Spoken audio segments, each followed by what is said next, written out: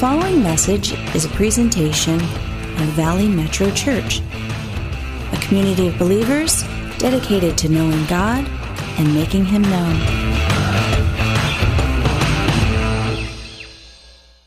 All right, good morning. How's it going? It's fall, kind of. 100 degrees, but, it's technically fall, right? Fall is one of my favorite seasons. It's just like a great time to connect with family and friends and nature, get a pumpkin spice latte, whatever you do. For me, the big thing is cider. Like in the fall, I'm like, I want cider on a stove and with like cinnamon sticks in it, and it just like gets me all excited about the upcoming season of Christmas and everything. So I'm excited. I feel kind of rejuvenated that a few days out of the last few weeks, there's been a little bit like more moderate temperatures. It gets like a little bit cold in LA, and all of a sudden everybody's wearing like winter coats and like, I'm like ready to put on my hoodie. It's still like 80 degrees out, but I'm like, man, I just want my hoodie on, But anyways, I'm excited about this fall, and I think God is kind of ramping up some things in my heart and stirring some things in my heart for this fall, and also in Valley Metro. I think there's some really exciting things going on. In one regard, it's outreach. It's what we just talked about, of just amazing ways that God's moving all over the world, and even here with the DCFS and the foster system and all the stuff that we've been doing there. And it's just inspiring to be around such cool people at Valley Metro. There's such amazing people of God here, and every time I hear these stories, I'm just inspired, and I'm challenged to be fully engaged. Aren't you? Like I hear that testimony, I'm like, man, I want to be fully engaged with what God's doing, and I don't want to be partly engaged. I want to go all in, And so I'm excited. I think God's ramping some things up, and there's an invitation for us to engage with Him in more complete ways, where we're saying, Lord, I'm going to give you all of myself, not just part of myself. This morning, I want to talk about God's transformational kingdom. I believe that God has a kingdom, and there's a king in that kingdom, and that king is coming. Scripturally, we understand that Jesus, He came, right, 2,000 years ago plus, but He's coming again. And so there's this hope for the return of a king to redeem the world to Himself. In Romans, we see that there's this groan in all creation. There's a groan in all of creation. You see it even in the fall is an interesting time, right? Seasons change and trees shed their leaves, and there's a death that happens. But then in the spring, there's a rebirth, right? And this is a kind of a symbol of what's going to happen when Christ returns to us. We have a now kingdom, and there is a not yet kingdom. And so we're in this in-between stage where right now, in this age, we have an element we see in part. 1 Corinthians 13 says, we see in part, but then we shall see face to face. So there's a not yet aspect to the kingdom of God that we're going to experience. As Pastor Scott shared last week, we know that the kingdom is a kingdom of warfare too. We're in an age of war, spiritually speaking. This is an age of war that we're in. The battle is not over yet. But Jesus came early. There was a sneak attack. I like to think of it that way.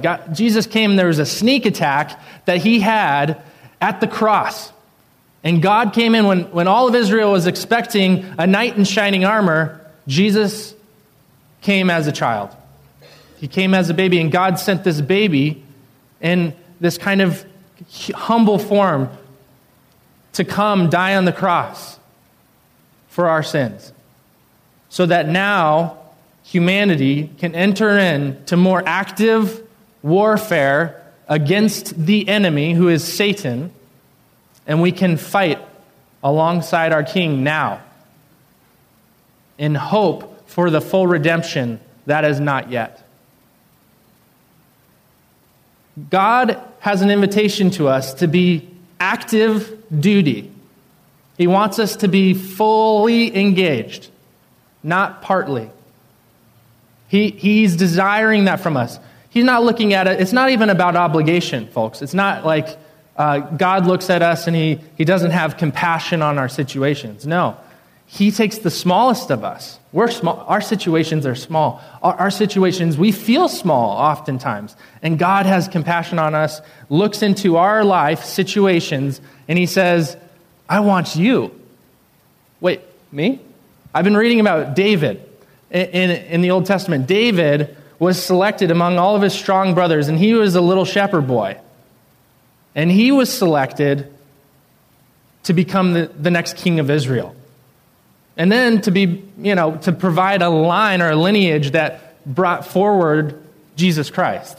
So it's an amazing calling that David had. And he was anointed at a young age by Samuel to provide basically this empty vessel to be used by God. And he became an empty vessel to be used by God. He wasn't perfect, but he was small. But God looked at him and he said, that one, it's his heart. I know it's his heart that I'm after. And I see it and he has a good heart and I want to use him. There's some really good hearts in this room. Some of us feel small. Maybe some of us have been abused, or some of us have had really difficult life circumstances or situations in our lives. God doesn't look at us as if, oh, they're unusable, they're too small, I don't like them. He looks at the way the kingdom works is backwards from the way that Hollywood works, or the way that our world works, where we promote just the beautiful and strong, right? God's not looking for that. He's looking at the heart. He's looking at people who are genuine and who want to seek after him and know the truth. In Matthew chapter 19, this is kind of be our core passage. We turn to Matthew chapter 19. Some amazing, amazing stuff in here. Verse 13 says, Then little children were brought to Jesus for him to place his hands on them and pray for them. But the disciples rebuked those who brought them. Jesus said, Let the little children come to me, and do not hinder them, for the kingdom of heaven belongs to such as these. When he had placed his hands on them, he went on from there. So the way our minds work in our kind of our business society, this capitalistic society, it's not even just Western society. This is all the way back. We see this all the way back to Jesus' time. There's this idea that there are certain people who are more worthy than others. And Jesus, in this situation, when the disciples, even his own disciples, said, no, not the little children. They're a distraction. Maybe they're too loud. Maybe they're a little bit annoying, they're children. We're not sure what is exactly going inside of their minds, but Jesus said, no. I want the little children. Let them come. For theirs is the kingdom. So there's two aspects that I want to talk about of the kingdom. There's entering the kingdom, and then this week as I was praying, I felt the Lord said, I want you to share about the content of the kingdom. There's entering, there's an entrance point, and then there's actually stuff to do in the kingdom. It's not just like a fire escape here where we're like, oh, we're going to get out of hell and we're all good now, right? No, God has amazing things in his kingdom for us now, not just tomorrow, not yet, but in the now kingdom, there is a lot to be done. There's a lot of work to be done. There's a lot of war to wage, and there's a lot of joy to be experienced. So how do we enter the kingdom? We come as a child. To enter the kingdom, we come humbly and we say, Jesus, I don't have it figured out. I don't know what it's all about. And we have this contrition moment where God enters into our life, the conviction of the Holy Spirit comes in, we're convicted of sins, we repent, oh Lord, I'm sorry. We lay down our rights, we lay down our pride, and we come like a little child. What's the difference between a child and an adult? I think one of the primary ones, and that is drawn in this example, is that children implicitly trust. They implicitly trust unless they learn otherwise. So if you love your children, they'll trust you mostly. I mean, they're little rascals at times, but children implicitly trust. They don't know the difference between, what's true or not. They just, what's presented to them seems as if it was truth. When I was a kid, I remember thinking my parents, what they said was exactly what God said. They're pastors and they read the Bible, and I thought their voice was God's voice. And as I grew older, I realized they were ambassadors for the Lord, but they weren't the Lord, right? And so there's a beauty here when we enter the kingdom where Jesus now is that parental figure. And he comes in and he lays his hands on us and he anoints us and he prays for us. And we just come like little children. We say, okay, God, here I am. Here I am. And there's a beauty to entering the kingdom. There's a joy that comes with it. It's the joy of our salvation, right? Right now we're in a massive crossroads in our nation. We're at a massive crossroads in our society related to the issue of sin. Anybody sinner? I like that. That's good. That's honest, right? Sometimes, sin is like this buzzword that, it's taboo. We shouldn't say sin, Sins used to be taboo in our culture. Now the word sin is taboo. Isn't that weird?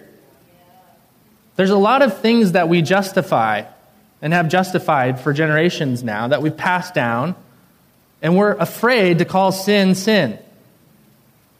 And we have now what I'd call fluffy definitions of sin. It's like, sin is the absence of God, right? If we just leave it at that, that's really kind of a lame way to treat God. Oh, God, you abandoned us, Well, I can't not sin now because you're gone, right? We shift blame onto others or onto God, and we try to find a scapegoat. Israel did this with Jesus. He was a scapegoat, right? He didn't deserve to go on the cross. But Jesus knew there was a deeper plan that God had, so he went with it. And he knew that he had to become a scapegoat because he was pure. He was without sin. But we are with sin, and we needed a propitiation. A propitiation is a substitution, a substitute. He subbed in and he said, I'm going to sub in for all of my people. I'm going to sub in for all of these people. I'm going to take their place. Even though I'm without sin, I'm going to take their place. And I'm going to take it. I'm going to take the heat. I'm going to take the judgment so that they don't have to. Sometimes, I think it's better to just admit it, that we're sinners. Instead of being so afraid of the word in our culture, maybe we just call it out and say, yeah, me first, Have you ever played like basketball or, a game like that where if you committed a foul, you raise your hand? And, it's kind of the etiquette that goes with the game is if you committed a foul, you raise your hand, and it was me. It was me. And then we move on, right? And God has an invitation for us to just call it what it is, to not hide it, to not, shove it away, not to put it onto somebody else, but to just raise our hand and say, hey, guess what? It was me. I did it. I committed adultery. I murdered, maybe not even physically, but I did it in my mind. I did it in my heart of hearts. I had murder on my mind. Whatever the sin was, Jesus was looking at the heart of the people. Is there forgiveness? Absolutely. There is forgiveness. Is there a road to healing? Absolutely. There is a road to healing. But we got to call it what it is, people. We got to stop pretending that there isn't a problem. Our culture right now, I had a vision this week. Our culture is going through a crisis. And I was woken up about 5 a.m. a few nights ago, or mornings ago. It's all the same to me. It's dark. But I was woken up and I saw a picture in front of me, and there were these 3 kind of groups. They're like circles, and they're almost like these cliques, these 3 cliques. And I was looking at them. I said, Lord, what is it? What are you showing me? Little sidebar, Daniel had visions. And he would, if you read the scriptures, it says he would see into the visions. He would look into the visions and ask the Lord, what are you showing me? So if you get a vision, by the way, ask the Lord, what are you showing me? And so I saw these pictures of these 3 circles, and I said, Lord, what are they? What are you showing me? He said there's 3 groups right now. There's God people, that's a lowercase g, God people. There's love people. And then there's death people. And I was confused. I was like, okay, what does that mean? Aren't you confused? I think it's confusing. So I said, Lord, what is that? I mean, don't we want to be God people and love people? So is it like these 2 versus this one? Or, what's the order here? He said, none of these people are in me. They're not abiding in me. I said, okay, tell me why. God people, there's a religious sect right now, there's religious groups right now that are trying to corner God.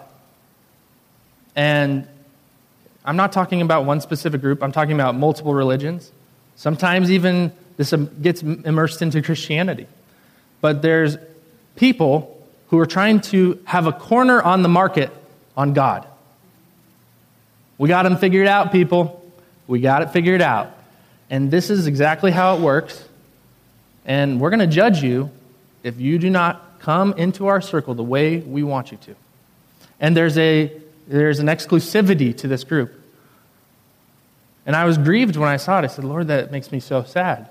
I don't want to, am I doing that? I don't want to do that. He said, the church is doing this. I was shocked. But God, this is your bride. He said, even the church is doing this right now, where they're worshiping an idea of me, but they're not worshiping me. I'm not pointing fingers at who it was. This is just I'm just reporting back. The other group was love people. It's all about love, right? All you need is love. Beatles, I can't be that old. There's love people. And I said, Lord, what are these love people? Is this a good thing? It seems good. And he said their message isn't pure. I said, what do you mean? What does that mean? Their message is about worldliness, actually. It's rooted in trusting in what you can see. And he said, I don't want people to trust in what they see with their physical eyes. I want them to trust in me. And this group is not doing that. And they're lording the idea of love right now. And you see it in our society. Love wins, all this stuff, right? And it's not that there's not a hopefulness there. It's not that there's some well-meaning people in it. But there's a group that is trying to have a corner on the market of love. Sorry, does anybody here have the corner on the market of love? Because if you do, I want to come and buy whatever you got, right? I want to come and buy whatever information you got on love because I need it. I need love, so it's an easy sell. It's easy for me to say, hey man, I've got this love message and it's going to change your life. Come on up. Come on up. Bring your dollars. So there's a love market. And then there's a death group. This death group. And I said, Lord, what's this death about?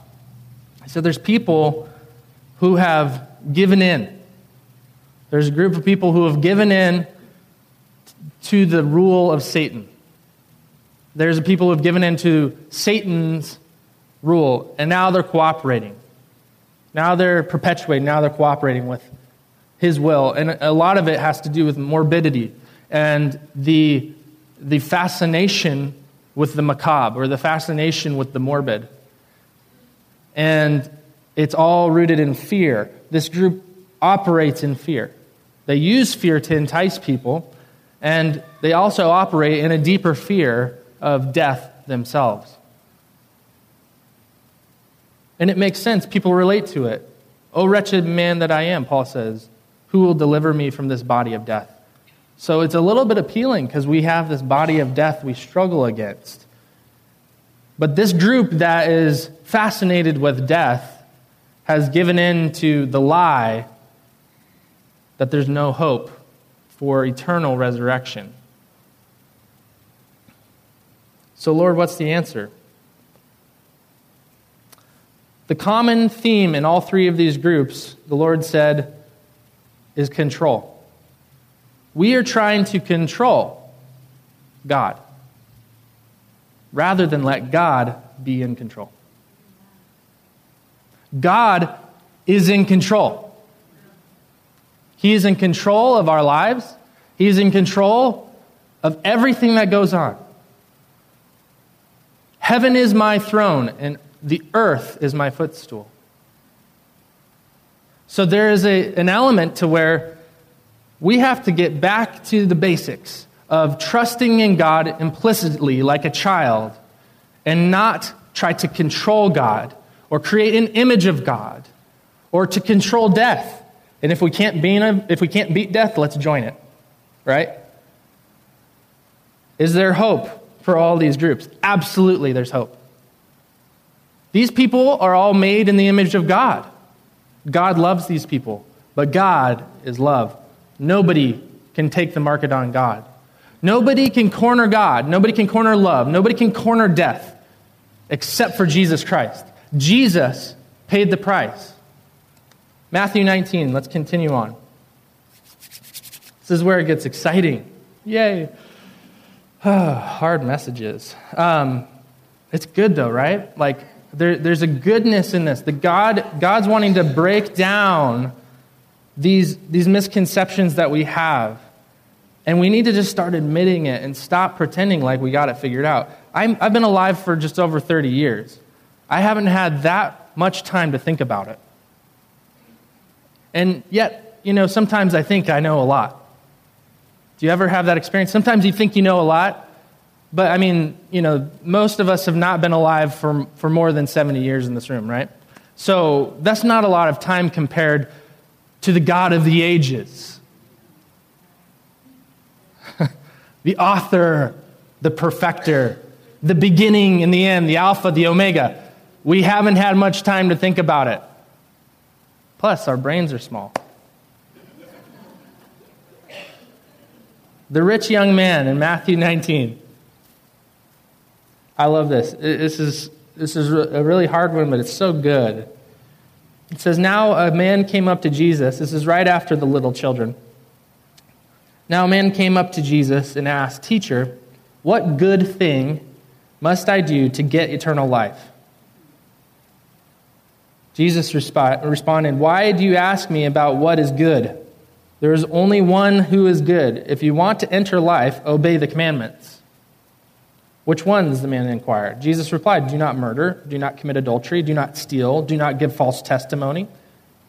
Honor your father and mother, and love your neighbor as yourself.' 'All these things I've kept,' the young man said. What do I still lack?'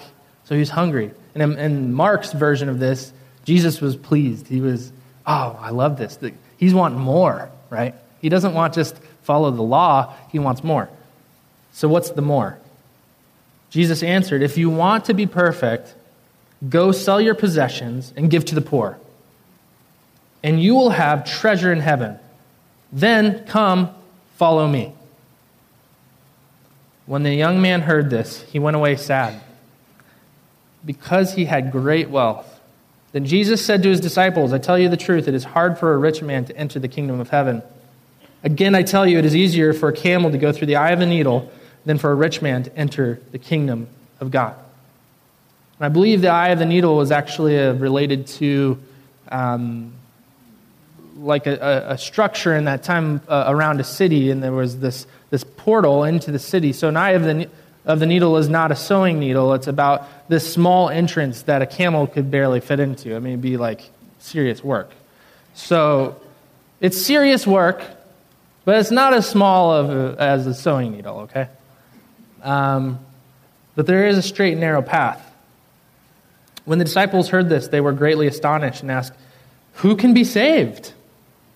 Jesus looked at them and said, "With man, this is impossible.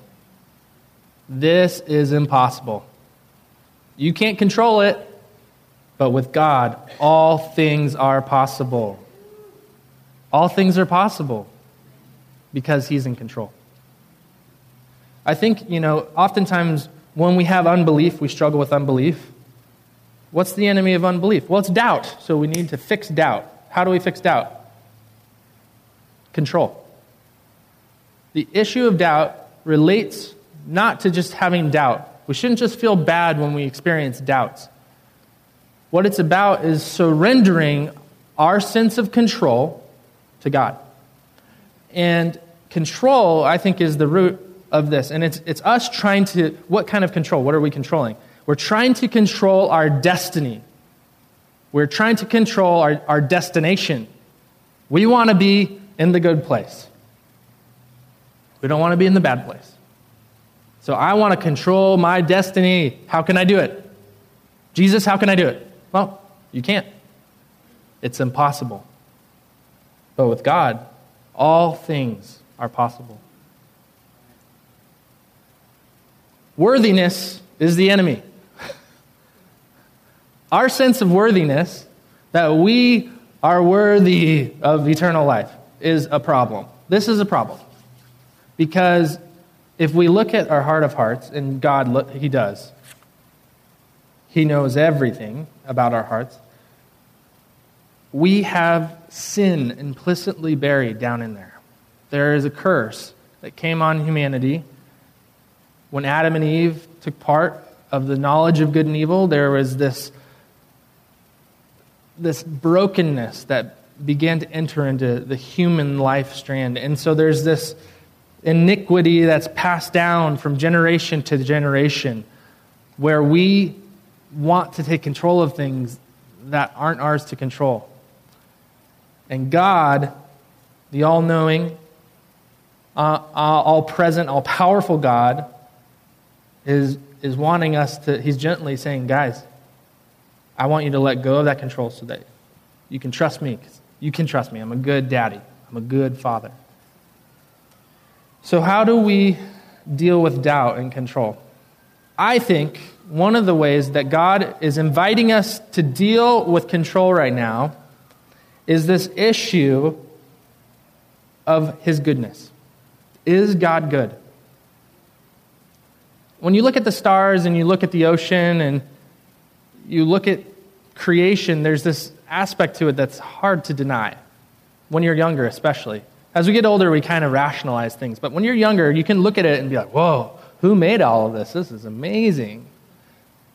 And even in Romans talks about, even for those who hadn't come up under the law, under Israel's law, even they are held accountable for what they can see. That God has created all of this. But the question is God good? How could a good God condemn me? How could a good God abandon me? Or whatever the feeling is, the emotion we have towards Him. And oftentimes, we superimpose our earthly experiences onto God. We take, maybe it's a coach or a parent, maybe it's a brother or sister, a friend. We take a negative experience that we have in our lives, and it's all too easy to put that onto God. Because where we had respect with somebody, and that respect was broken, it feels as if maybe God would do the same thing. It feels as if my daddy abused me, then maybe God would do the same. This is a real issue. This is something that is not insurmountable, but this is something that we need to surmount, right? In our lives, we have brokenness, we have pain, we have these fissures, these cracks, these canyons and caverns in our souls, in our soul realm, our soul life. When we accept Jesus, our spirit is alive. But our soul and our body, we're still struggling. We're in a struggle. We're in an age of war. So how do we overcome? Well, we shall overcome by the blood of the Lamb and the word of our testimony. My life has been radically changed by Jesus, not because I'm worthy. In my unworthiness, in my weakness, he's strong. The Apostle Paul, he raised his hand, he said, I am the chiefest of sinners. Me, the religious guy. So if we're acting like God people, oh, we're God people, we know God. We got him figured out. What needs to happen is for us to be transformed into a place where we say, I'm not a God person, but I'm his. I can't be on top of God, but man, he's got me figured out. That's for sure. Psalm 139 says, this is David again, see if there's any unclean way in me. Search me and know me. Search me and know me. This is a difficult attitude to take, isn't it? It's a difficult place to come to with God. But it's an important crossroads. This can happen now. This is not something that happens when we enter the pearly gates. When we get up, when we die, we go to the pearly gates and we say, okay, God, all right, fine. See if there's any unclean way in me. It's now. David did it now. There's a present tense vulnerability, transparency that God is looking for. He's not looking just for us to spill our guts all over the place to anybody, but he knows our thoughts. He knows our minds. He knows our hearts. He knows our motives. And he's getting at that. And the enemy is really crafty. He's really crafty at figuring out ways to distract us from the source of the problem. And oftentimes, it comes in the form of shifting blame, where we have this issue with God that, I have lust in me. God, I don't want this here. What do I do with it? The enemy comes in and, that's not your problem. That's society's fault. That's your parents' fault. That's your whoever's fault. That's the guy who introduced you to pornography or whatever it was. And it's easy to transfer the guilt onto somebody else. Are people guilty? Yes. Have people perpetrated against us? Absolutely. Were you a victim? Yes. But God is victorious. And he wants us to be victorious too. We were once victims. We are now victors. And so there's this transformation that happens when the Holy Spirit starts to move in our soul. And he says, hey, I got your spirit, man, but it's time for the soul. Let's work on it. Come on. Let's deal with the issues of the heart. The kingdom of God deals with our heart issues. The Holy Spirit deals with our heart issues. He is not wanting to leave any stone unturned. And I'm not talking about pop psychology. I'm not talking about our society's idea of healing. I'm talking about the transformational healing that happens when we encounter Jesus. When I was about 21 years old, I was in a rough place in my journey, my life journey. I'd been at church my whole life. My dad's a pastor. My mom's a minister. We've had this legacy in our family, and it's been an amazing legacy. But I began to stew and struggle over my identity with God, my identity in Christ. I said, God, I want this to be mine. I had experienced God at a young age. I heard the audible voice of God when I was about 6 years old. I can't deny his existence, but I questioned his goodness. And it took me time to realize that God is good. But part of it required me to go through a process of humbling, a process of being humbled by God. It's not a choice for me to, we can't just choose to be humble. I'm just going to be humble today. Check it out. I really pride myself in humility. It's a really great gift,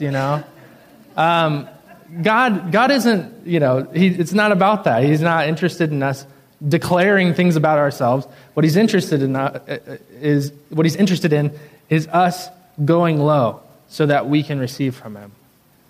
And for me, one of these experiences I had was during the communion service, and I was upset at some church leaders, and I was thinking that I deserved more attention, and they weren't giving it to me. And God, why aren't they, they used to give me more time, but now there's these new people, and they're giving them more time. And so there's this kind of inner battle that was going on. I was mad. What I realized was that I wasn't just mad at those people. I was mad at myself. I felt like there was something inside of me that wasn't worthy. I was mad that I wasn't good enough. I was mad that maybe I failed somebody and they didn't want to treat me the way they used to. And Jesus, this is one of my first encounters with Jesus in a vision. I just want to encourage you, pray for Jesus to show up in your visions. Muslims are experiencing this all over the world right now, where they're seeing a man in all white who's showing up at the door in the middle of the night and revealing himself to them, okay? It doesn't just take us missionaries, it's Jesus, okay? It starts with Jesus, it ends with Jesus, it is Jesus. What we do, you get the picture. So I have this vision during a communion service with a group of young adults, and I was upset at the time, and then Jesus, all of a sudden this open, powerful vision hits my mind, and I start to see into the Spirit, and I saw Jesus on a cross. I said, oh, this isn't good. I'm about to get crucified. Seriously. And I looked at Jesus. He had his face forward, and I was off to the side, and he turned his face right at me. He looked into my eyes. He said, Samuel, come. And those eyes were so piercing. It went straight into my soul, and I turned my head and I said, no. And then he looked at me again and he said, Samuel, come to me. And I saw myself moving up to the cross with Jesus. And my heart was ripped open, and my eyes started watering heavily. And I started weeping because all of a sudden I knew what being a disciple of Jesus required. It required all of me, not part of me. I realized that I had to die with Jesus. He died for our sins so that we can be free eternally. But we had to die. We have to die to follow him, to go on the next step of the journey. What I love in Matthew 19, it says in verse 21, if you want to be perfect, go sell your possessions, give to the poor, and you'll have treasure in heaven. Then come follow me. Then come follow me. The young man couldn't understand that. What he could only see was giving up all of his stuff. I got all this stuff. I've worked so hard for it. I inherited all these good things, and I'm able to bless people with it. All of that. He was well-meaning, but he could only see that of what he had to give up. But what would have happened if this young man, he got an invitation from Jesus, who had 12 disciples, come follow me. Come follow me. Come join me. Come join in my ranks. Come follow me. What would have happened? What would he have seen and experienced? So entering the kingdom requires us to die. We have to come as a child. But come follow me. What are we going to do now? Right? There is content to the kingdom when we follow Jesus. There is journey, there's adventure, there's joy, everlasting joy. It's like a joy that is all-consuming joy. You don't always feel it, but you know it. It's like you're acquainted with joy. There's resistance, there's warfare. Ephesians talks about putting on the armor of God. We don't wage war against flesh and blood, but against principalities and powers, and rulers of the air. So there's this invisible war going on around us.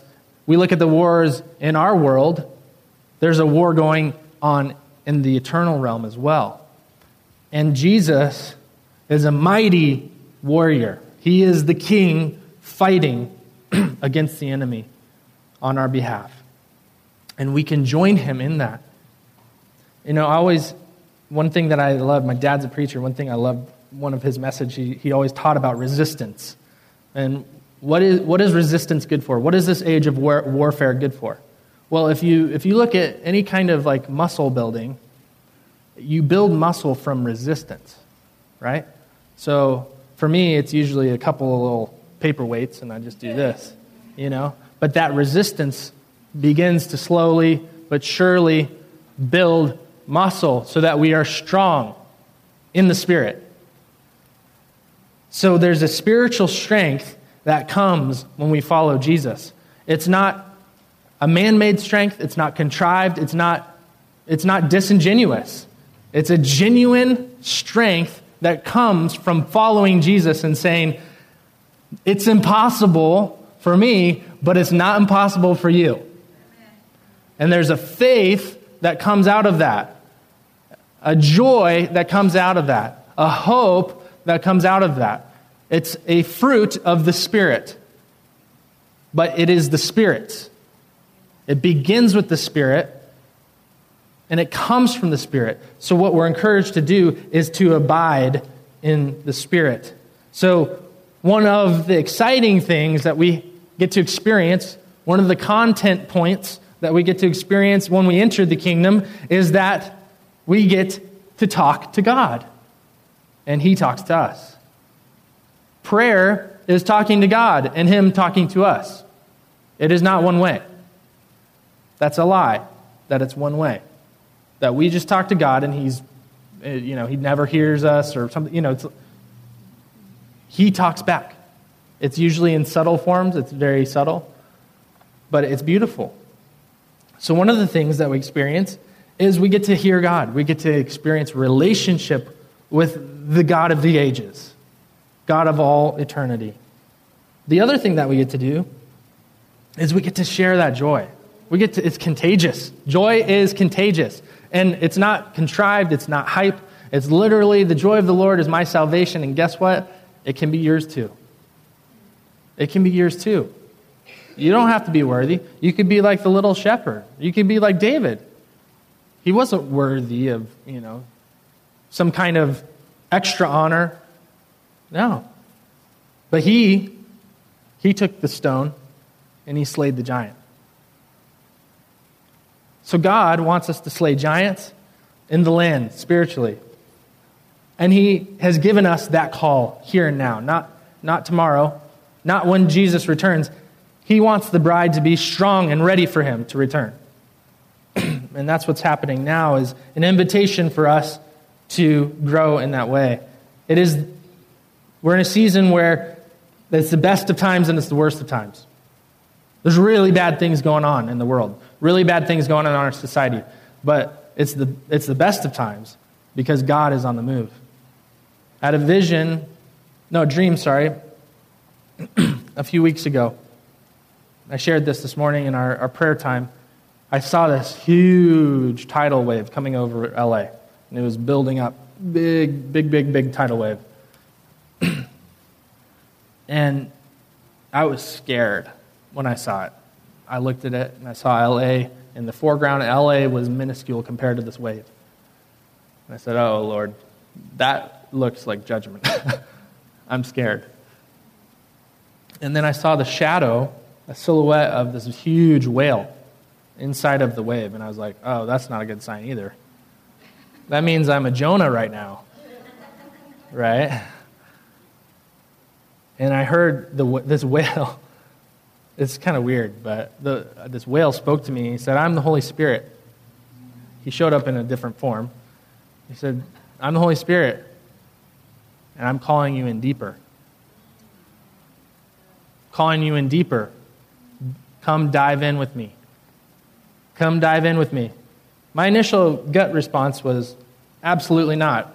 I'm out of here. See you later. Run for the hills. But he said it again, just like in that other vision. He said, dive in with me. I'm taking you deeper. I said, okay, here we go. And that is the invitation to us right now. God is calling us in deeper. When we enter the kingdom, he calls us in deeper. He asks for more. He wants all of us, not little bits of us, right? I keep repeating that because it's very important. He wants all of us. What happens when we enter the kingdom is we become his people. We're not God people. We're not love people. We're not death people. We're God's people. We are his. We belong to him. And he is a good father. He is a good father. He has our best in mind. I just want to invite the worship team to come up here. One thing that we have to look forward to is the restoration of all creation. The earth is in infant form right now. We are experiencing life on this earth in an infant form. There is a great transformation that's coming with the coming of Christ, and that is the new heavens and the new earth. It's something we have promised to us through the Scripture. So what's really exciting is that we don't have to try to control our destiny. People we try to own or control, or where we fall prey or we feel kind of powerless to our destiny. In Christ, when we just say yes to Jesus, I'm a sinner, here I am, I screwed up.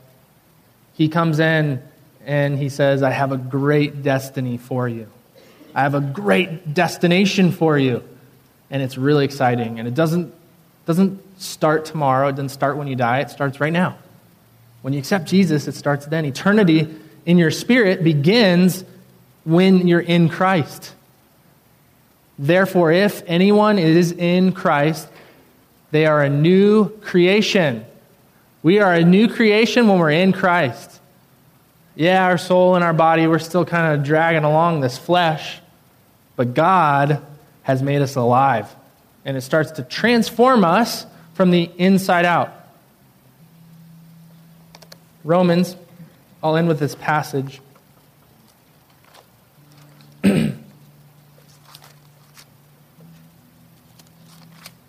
Romans 12. Therefore, I urge you, brothers, in view of God's mercy, to offer your bodies as living sacrifices, holy and pleasing to God. This is your spiritual act of worship. Do not conform any longer to the pattern of this world, but be transformed by the renewing of your mind. Then you'll be able to test and approve what God's will is. His good, pleasing, and perfect will. God's will is good. And he wants you to know his will. He wants us to know his will. To get there, we have to be transformed. We got to stop conforming to the pattern of this world. Stop trying to corner the market on God or corner the market on love or, cheat death. What we need to do is say, it's impossible except for the living God. The one living God, it's not impossible. And we are all testimonies of that. We're all testimonies that it's not impossible. So I want to invite us today to surrender again. We got to surrender. We got to go deep. I'm seeing the wave coming. I'm seeing the whale calling and saying, I'm coming after you, Jonah. Come on in. Come in deep. It's good. It's hard, but it's good. It's real, and it's transformational. God wants to change us. If you don't believe change is possible, I'm a testimony that it is. Not because I'm better now, I'm a better, special person. It's because God is in me. According to my plans, he shouldn't be, When Jesus looked at me in that vision, I saw him on the cross and he invited me up. I said, no way. But he called again. In his grace and his mercy, he called again. And then I said yes. I gave in. So for some of us, we need to give in and give up. For others of us, we need to go deeper. God's calling us into the ocean, as it were, of his love, and he's calling us in deeper. You see, God is love. We are not, we're not God, we're not love, but God is love. And his love is much better than the message that we're hearing today about love in our society. God's love is so much more penetrating. It's so much more transformational. It's not just, I accept you for who you are. It's, I know who you are. And I love who you are. And I know who you're going to be. And I'm going to get you there. So let's go. Let's go on this journey together. So Holy Spirit, we just thank you. I thank you, God, for your body. I thank you for this bride, Lord, that you're preparing us. That this fall, Lord, is a new season where we get to encounter your kingdom in transformational ways. In ways that the impossible things begin to happen that we thought were never possible, and you're making it happen because nothing is impossible for you. So God, I pray that you penetrate deep into our hearts, and I just ask, God, if there's any unclean way in me, will you come and clean me out, Lord? Will you come and forgive me for my sins? Lord, will you forgive me for my doubt, but more than that, Lord, my control, the way that I try to control my destiny, the way I try to control others. Lord, we let go of control and we say, we are not in control. You are in control, God. We ask, God, that you would begin to break down the barriers in Los Angeles, God, in this city, that we begin to be a people who trust in the living God and we don't trust in the words of man. We don't trust in the words of our predecessors, Lord, but we trust in the true, present words of the living God in Jesus Christ, Lord. So I just want to invite anybody who this resonates with to come up for prayer, for the prayer team to come up.